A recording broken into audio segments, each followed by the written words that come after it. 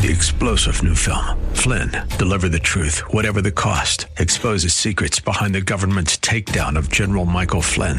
Flynn knew what the intel world had been up to. He ordered the first audit of the use of contractors. This set off alarm bells. He told the truth. He was the most dangerous person for Donald Trump to hire. They had to get rid of Flynn. Flynn, deliver the truth, whatever the cost. Available now. Watch it today. Go to salemnow.com. salemnow.com. It's time once again for another look into God's infallible book, and we want to welcome you to another broadcast of the Riches of Grace. My name is Richard Jordan, and it's my privilege to be your Bible teacher and host each week as we look together into the Word of God to allow the Spirit of God to teach us out of His Word. Our purpose and our aim in our studies together is to look into the Scripture and allow the Spirit of God to tell us what He's doing. Let Him be our instructor. My goal for teaching each week on this program is to help you to come to the place where you can understand God's Word for yourself. Consequently, you can understand God's will for yourself, and then you can bring your life into conformity to that. You know, people talk about they want to do the will of God in their life, and they're looking for God to whisper in their ear, you know, marry this person, or buy that car, or go to this mission field, or take that job, or don't do this activity. God doesn't whisper in your ear. He wrote a book over almost 2,000 years. He wrote a book, 40-plus authors. He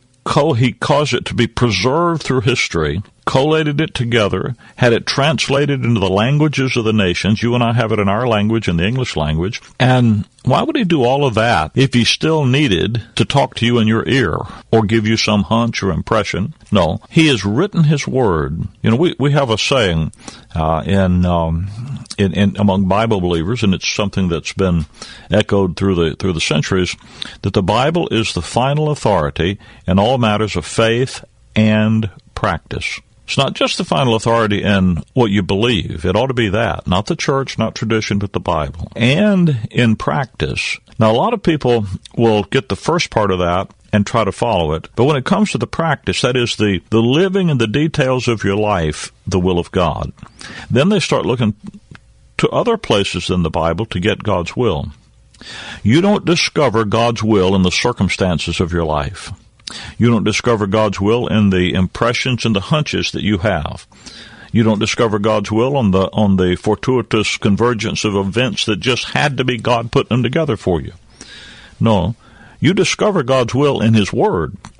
That's where He put His Word.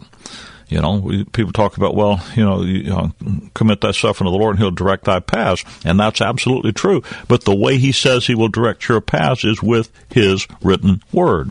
He has revealed to you His will. What your life is, what your circumstances are, what your feelings and impressions are, those are the places, that's the context, that's the stage upon which you go and do the will of God. You see, you don't need to go there to discover the will of God. God's will has been completely and totally revealed to you in His Word. You take His Word, you study His Word, you rightly divide His Word, you see what God's will is, what God's doing, and then you go out and do the will of God on the stage of human history where you live. Now, I know that's a mindset shift for a lot of believers, because a lot of believers think, well, I'm out here trying to discover God's will for my life and my circumstances and my situation. No. You discover God's will in His Word. You want to do the will of God in your life? I trust you do. Well, Paul says this is that God our Savior will have all men to be saved and come to the knowledge of the truth. That's the fundamental will of God. If you're not saved, He wants you to be saved. If you are saved, He wants you to know the truth. He wants you to come to a knowledge of the truth. He wants you to understand what He's doing and what He's accomplishing and His great cosmic purpose in His Son, the Lord Jesus Christ. And as you do that and you see what He's doing, then you simply by faith go out into your life and do what God's doing. Now, if you're doing in your life what God's doing, you'll be doing the will of God. How do you know what He's doing? You find it in His Word. So it's imperative that you come to God's Word to find. That's the reason my purpose here, I'm not interested in psychobabble. I'm not interested in trying to give you 5 little formulas to make your life work more smoothly. I want you to understand God's Word for yourself. to be equipped to go to the Word of God and find answers in God's Word about what God's doing and how would He operate in this particular circumstance. Now, if you want to do God's will in the circumstance you're in, facing the problems you're facing, then you need to come to His Word, find the answer, and then use your creative genius to go and take that will of God and apply it in your life, and to put on demonstration how Jesus Christ would live His life through you in these circumstances. That's the wonderful thrill and challenge of what the Christian life really is all about. It's not living up to a bunch of rules and regulations and religious systems and religious expectations. It's that dynamic, living life of Christ, living out through you as you walk by faith and an understanding of His Word, and then you see that both will and do His good pleasure in you because you're trusting it. Of all the questions that we get here in our ministry, and all the things that we have people ask us about, and we get a lot of questions. We get a lot of phone calls, letters, emails, messages, and so forth, asking various and sundry kind of questions. And all the questions we receive and the things we try to answer, one question probably stands out above everything else. And that's the question that the Philippian jailer asked the Apostle Paul in Acts chapter 16. Sirs, what must I do to be saved? We just had a letter. Just this week, I got a letter from a man. He's 70 years old. And he said, I've been listening to your program. And he said, for the first time in my life, after all these years of striving, of fear, of frustration, of confusion, I see how to be saved. And you get a letter like that, and someone has genuinely come to understand the gospel, the grace of God, and salvation by grace through faith in Christ alone. You see someone do that, it's a thrill. That question is probably the most important question. It's the first will of God for your life, to be saved. Somebody says, well, that's an easy answer. Answer what Paul says. Sirs, what must I do to be saved? Paul's answer was quick in response, positive in content. He said, believe on the Lord Jesus Christ, and thou shalt be saved. It's just as simple as that. But if you study the Bible, all of a sudden you discover in the Scripture the answer to that question is not quite as simple as Paul's answer in Acts 16:31. And the reason for that is there's a lot of the Bible before Acts 16. And a lot of people read the Bible before Acts 16. And when you start telling people all you have to do to go to heaven when you die and have your sins forgiven, have eternal life as a present possession, is trust exclusively in the Lord Jesus Christ, people begin to say, yeah, but wait a minute. That question was asked and answered in other parts of the Bible in different ways. Did you ever notice that? In Luke chapter number 3, for example, when John the Baptist begins his ministry, and he's preaching, he's the voice of one crying in the wilderness, prepare ye the way of the Lord, make his path straight. And he's preaching so that all flesh shall see the salvation of God, Luke chapter 3. People came to him, verse number 10, Luke 3:10, and asked him, saying, what shall we do?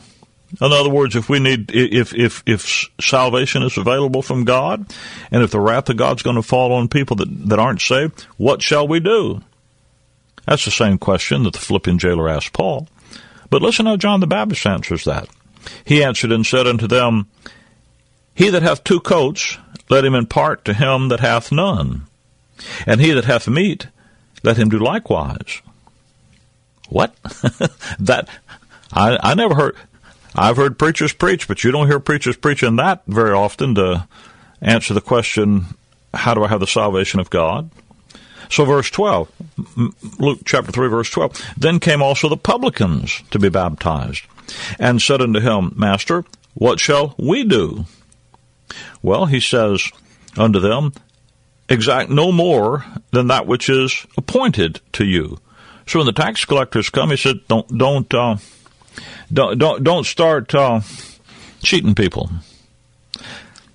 The soldiers, verse 14, likewise demanded of him. I mean, these people are concerned about what's going on. They demand of him, What shall we do? And he said unto them, Do violence to no man, neither accuse any falsely, and be content with your wages. Now, I'm going to be honest with you. I've been preaching for a long time, 5 decades. I've never one time answered the question, what must I do to be saved, to have the salvation of God, with any of those answers. Not one time. Luke chapter number 18. Luke chapter 18, the question arises again. In Luke chapter 18, verse number 18, a certain ruler asked Jesus, saying, Good master, what shall I do to inherit eternal life? So there's the same question that comes up. Jesus said unto him, Why callest thou me good? There's none good save one, that is God. Thou knowest the commandments. Do not commit adultery, do not kill, do not steal, do not bear false witness, honor thy father and thy mother. And the young man says, All these have I kept from my youth up. Now when Jesus had heard these things, Luke chapter 18, verse 22, he said unto him, Yet lackest thou one thing.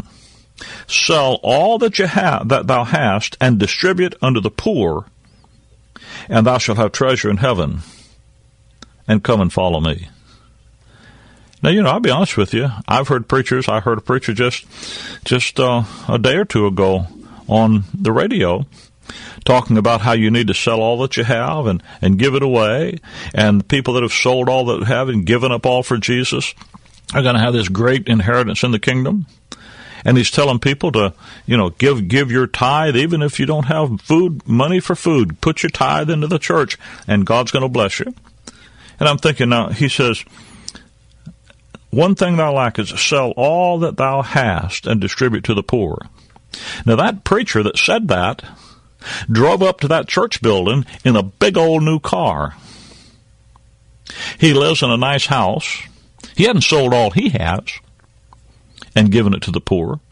Now he'll say, they don't really mean that, Brother Rick. If he didn't mean it, why didn't he say it?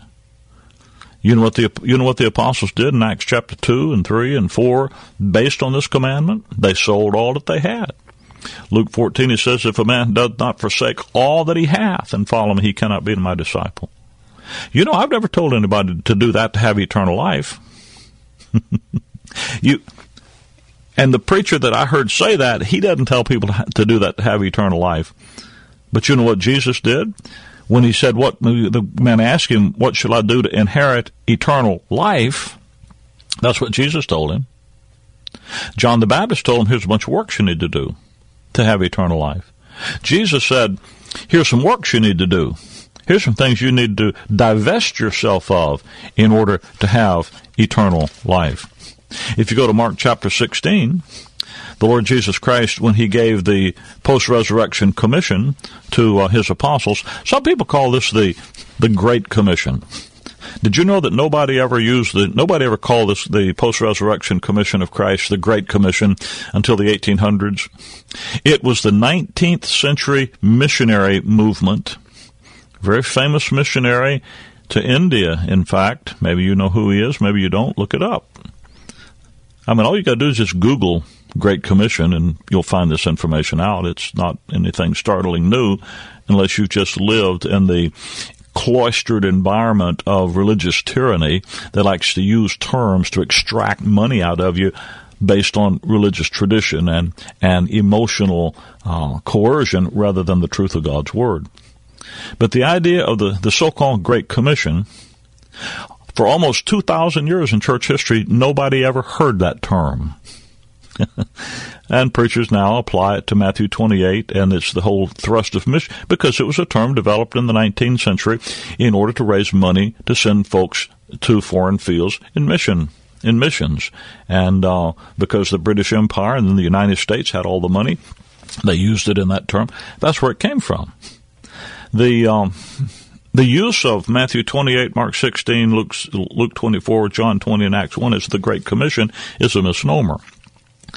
The Great Commission was given by the Lord Jesus Christ in Matthew chapter 10 when he first ordained his apostles. What he did in Matthew 28, Mark 16, Luke 24, John 20, and Acts 1 is he expanded on a portion of the Great Commission. that he gave them in Matthew 10. But you see, you don't follow the commission in Matthew 10. You know what he told them in Matthew 10? He said, don't go to the Gentiles. Oh, we don't like that, do we? Couldn't preach on the radio here to you today. You couldn't go to church this morning because there's no seat for you. Go not where the Gentiles, in the city of the Samaritans enter you not, but go rather to the lost sheep of the house of Israel, and preach, saying, repent, the kingdom of heaven is at hand. Everybody trying to bring in the kingdom today, that's Israel's kingdom. And he specifically told them in the Great Commission, don't talk to you Gentiles. You see that if you actually start reading the Bible, it gets a little confusing when compared to what preachers are doing with it out here in the public and in the pulpit. Now in Mark 16, when Jesus is expanding the development, if you go through that commission in Matthew 10, you'll see that it starts with the apostles' commission there in Matthew 10 and carries them, gives them instructions about what they're to do all the way out to the second coming of Christ in the kingdom. At different stages of that commission, they're to do different things. When the time came for them to begin to move out from just Israel, he gives them an expansion of that commission, Matthew 28, Mark 16, Luke 24, John 1 and Acts 1, John 20 and Acts 1. And he expands their horizon. Mark 16, he says, go into all the world and preach the gospel to every creature. Now, in Luke 24 and Acts 1, he tells them there's an order to go. You're to go to every creature, but you're to begin at Jerusalem. Then you go to Judea, Samaria, and the uttermost parts of the earth. By the way, you hear preachers say, well, that means Jerusalem is your hometown. In Acts chapter 1, verse 8, when he said, beginning at Jerusalem, Jerusalem was not the hometown of any man standing there listening to him. And get your Bible, read Acts chapter 1, verse 8, and read down to verse 11, and you'll see the angel address those men as ye men of Galilee. Go get a map, back of your Bible, an atlas, look up Galilee, look up Jerusalem. Jerusalem is down south in Judea. Galilee is up north. I was born and raised in the South. I know the difference between somebody in the South and folks up north. Okay? They're not the same. Jerusalem wasn't the hometown of any of those. You know why Jerusalem? He said Jerusalem. Jerusalem is the city of the great king, Matthew 5:34. That's the seat of the government of the kingdom. It had to be converted first. That was the seat of the nation Israel. When somebody says to you, Jerusalem is your hometown, Judea is the territory around it, and Samaria is that and that, you know what they're doing? They're telling you can't believe your Bible. That might be a fundamental professing preacher, but he's telling you Jerusalem doesn't mean Jerusalem. It means something else. You know what Jerusalem meant? It meant Jerusalem. That's where they were to start. And so as they go out and preach the gospel of the kingdom that he gave them to preach, he says, he that believeth and is baptized shall be saved. He that believeth not shall be damned. Now, when Paul answered that question, what must I do? He didn't say believe and be baptized. He said believe in the Lord Jesus Christ. There are people today say you got to believe and be baptized. Peter on the day of Pentecost, Acts chapter 2, verse 38.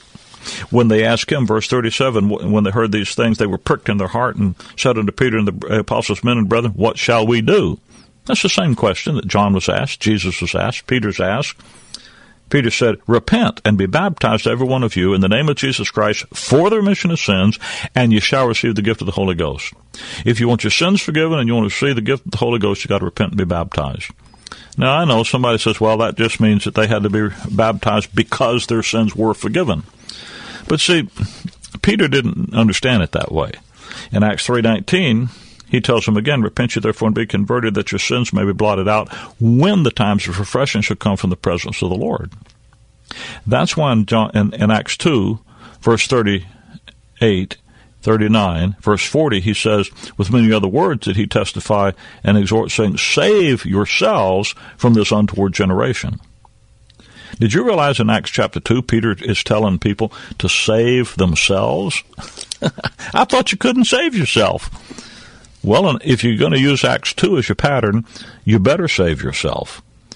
So which one of these instructions am I supposed to follow? Now, this is an issue because I'm trying to get to heaven.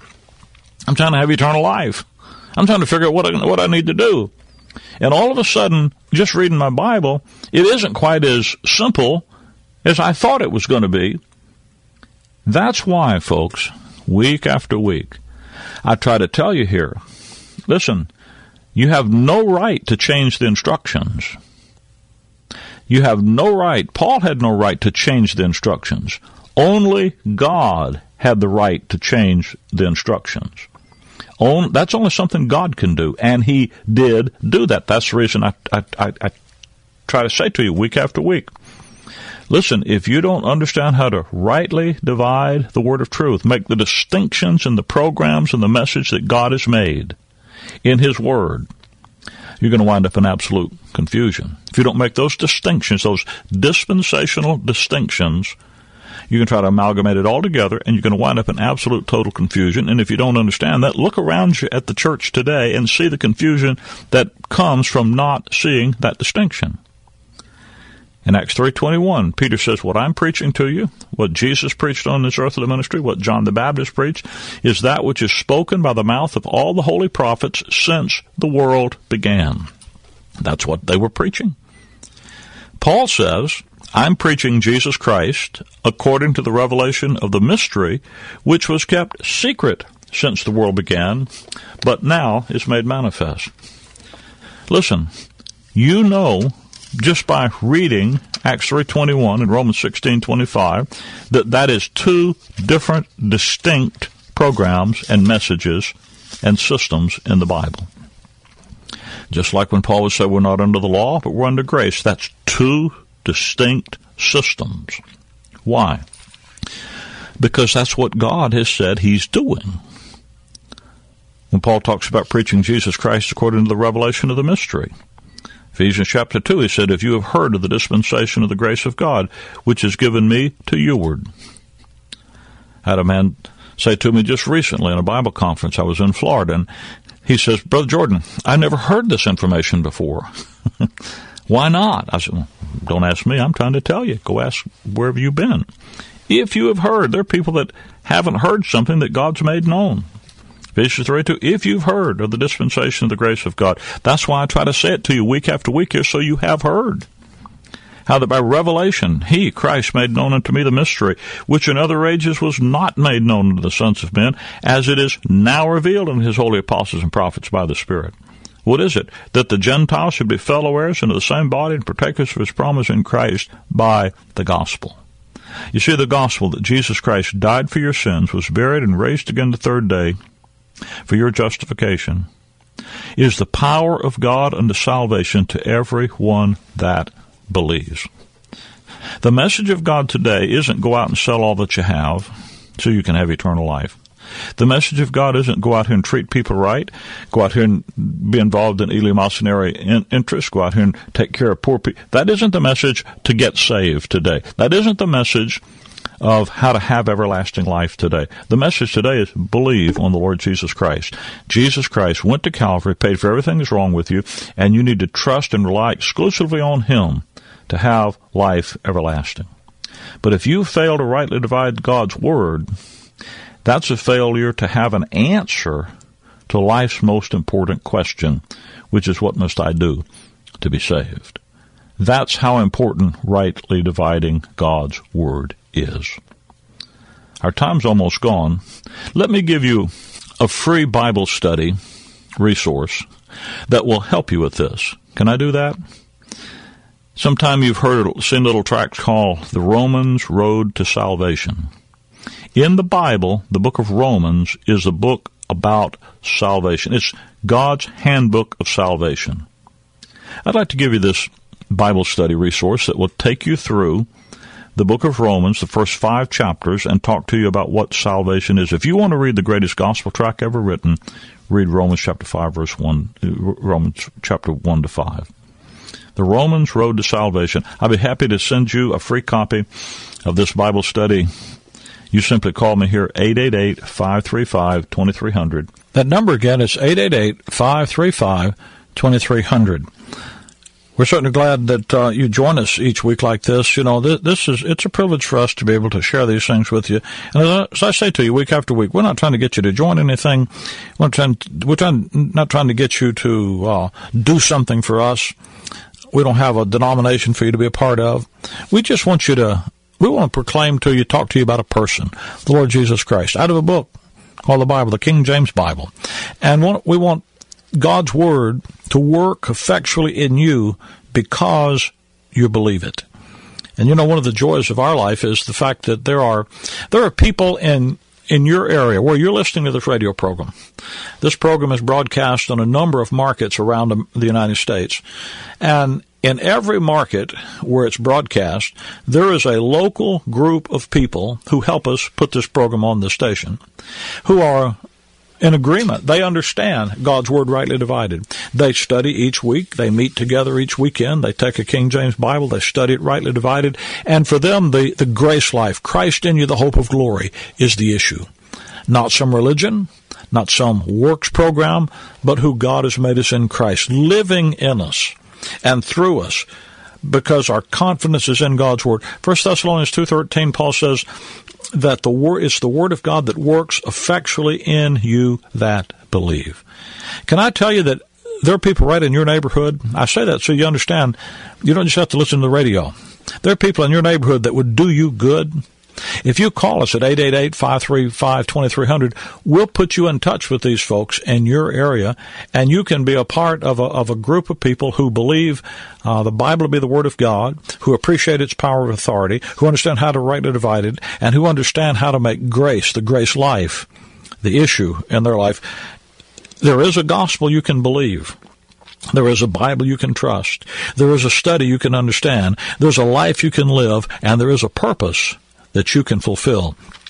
And there are folks right in your area that can help you in those things. If those things are important to you, listen, you rob yourself and your family of a spiritual heritage by not being a part of that. 888-535-2300. You call us and we'll put you in touch with the folks that are in your area. If you're in a place where you can't get out, you're housebound, or you don't have the opportunity to go places, can I tell you that we, on the weekend, on Sundays and Wednesdays, in our ministry, I pastor a very active church in the Chicagoland area.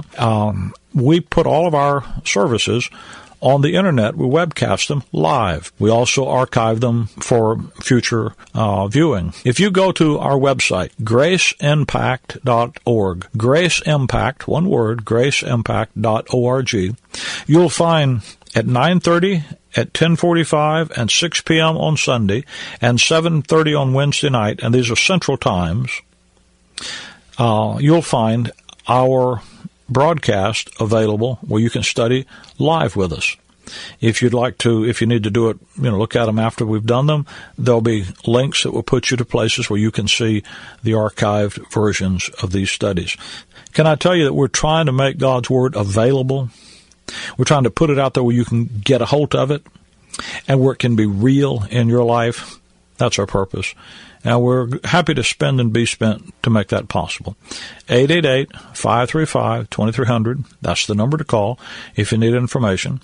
GraceImpact.org is the place to go on the Internet if you would like to see join us for our live studies or archive ones. And you can find other information about us and about Grace School of the Bible. If you're interested in being a real in-depth student of God's Word, go there and look at the information about Grace School of the Bible. It's a unique program. The curriculum is Bible-based, Pauline Right Division-based. It's not the standard systematic theologies that you get in schools that only produce the confusion that you see about you on every hand. But you can have God's Word as the basis of your faith. GraceImpact.org, 888-535-2300 is the number to call. Thanks for being with us today. Until next time, Maranatha. God's Word is still the same, and it will stand throughout the ages. Your every step, He'll help you take. This is one of the strangest election cycles. 3-star General Michael J. Flynn, head of the Pentagon Intelligence Agency, knew all the government's dirty secrets. He was one of the most respected generals in the military. Flynn knew what the intel world had been up to. He understood its funding. He ordered the first audit of the use of contractors. This set off alarm bells. The explosive new documentary, Flynn, Deliver the Truth, Whatever the Cost, uncovers the facts behind this scandal. Flynn told the truth. He was the most dangerous person for Donald Trump to hire. I find out the worst enemy that I'm going to face in my life is right here in America. They took my assessment and they wanted me to change it. And I was like, I'm not changing it. They had to get rid of Flynn. with in-depth interviews, archival footage, and never-before-seen personal records of the man behind the headlines. I just felt like I was drowning. Flynn, deliver the truth, whatever the cost. Available now. Watch it today. Go to salemnow.com. salemnow.com.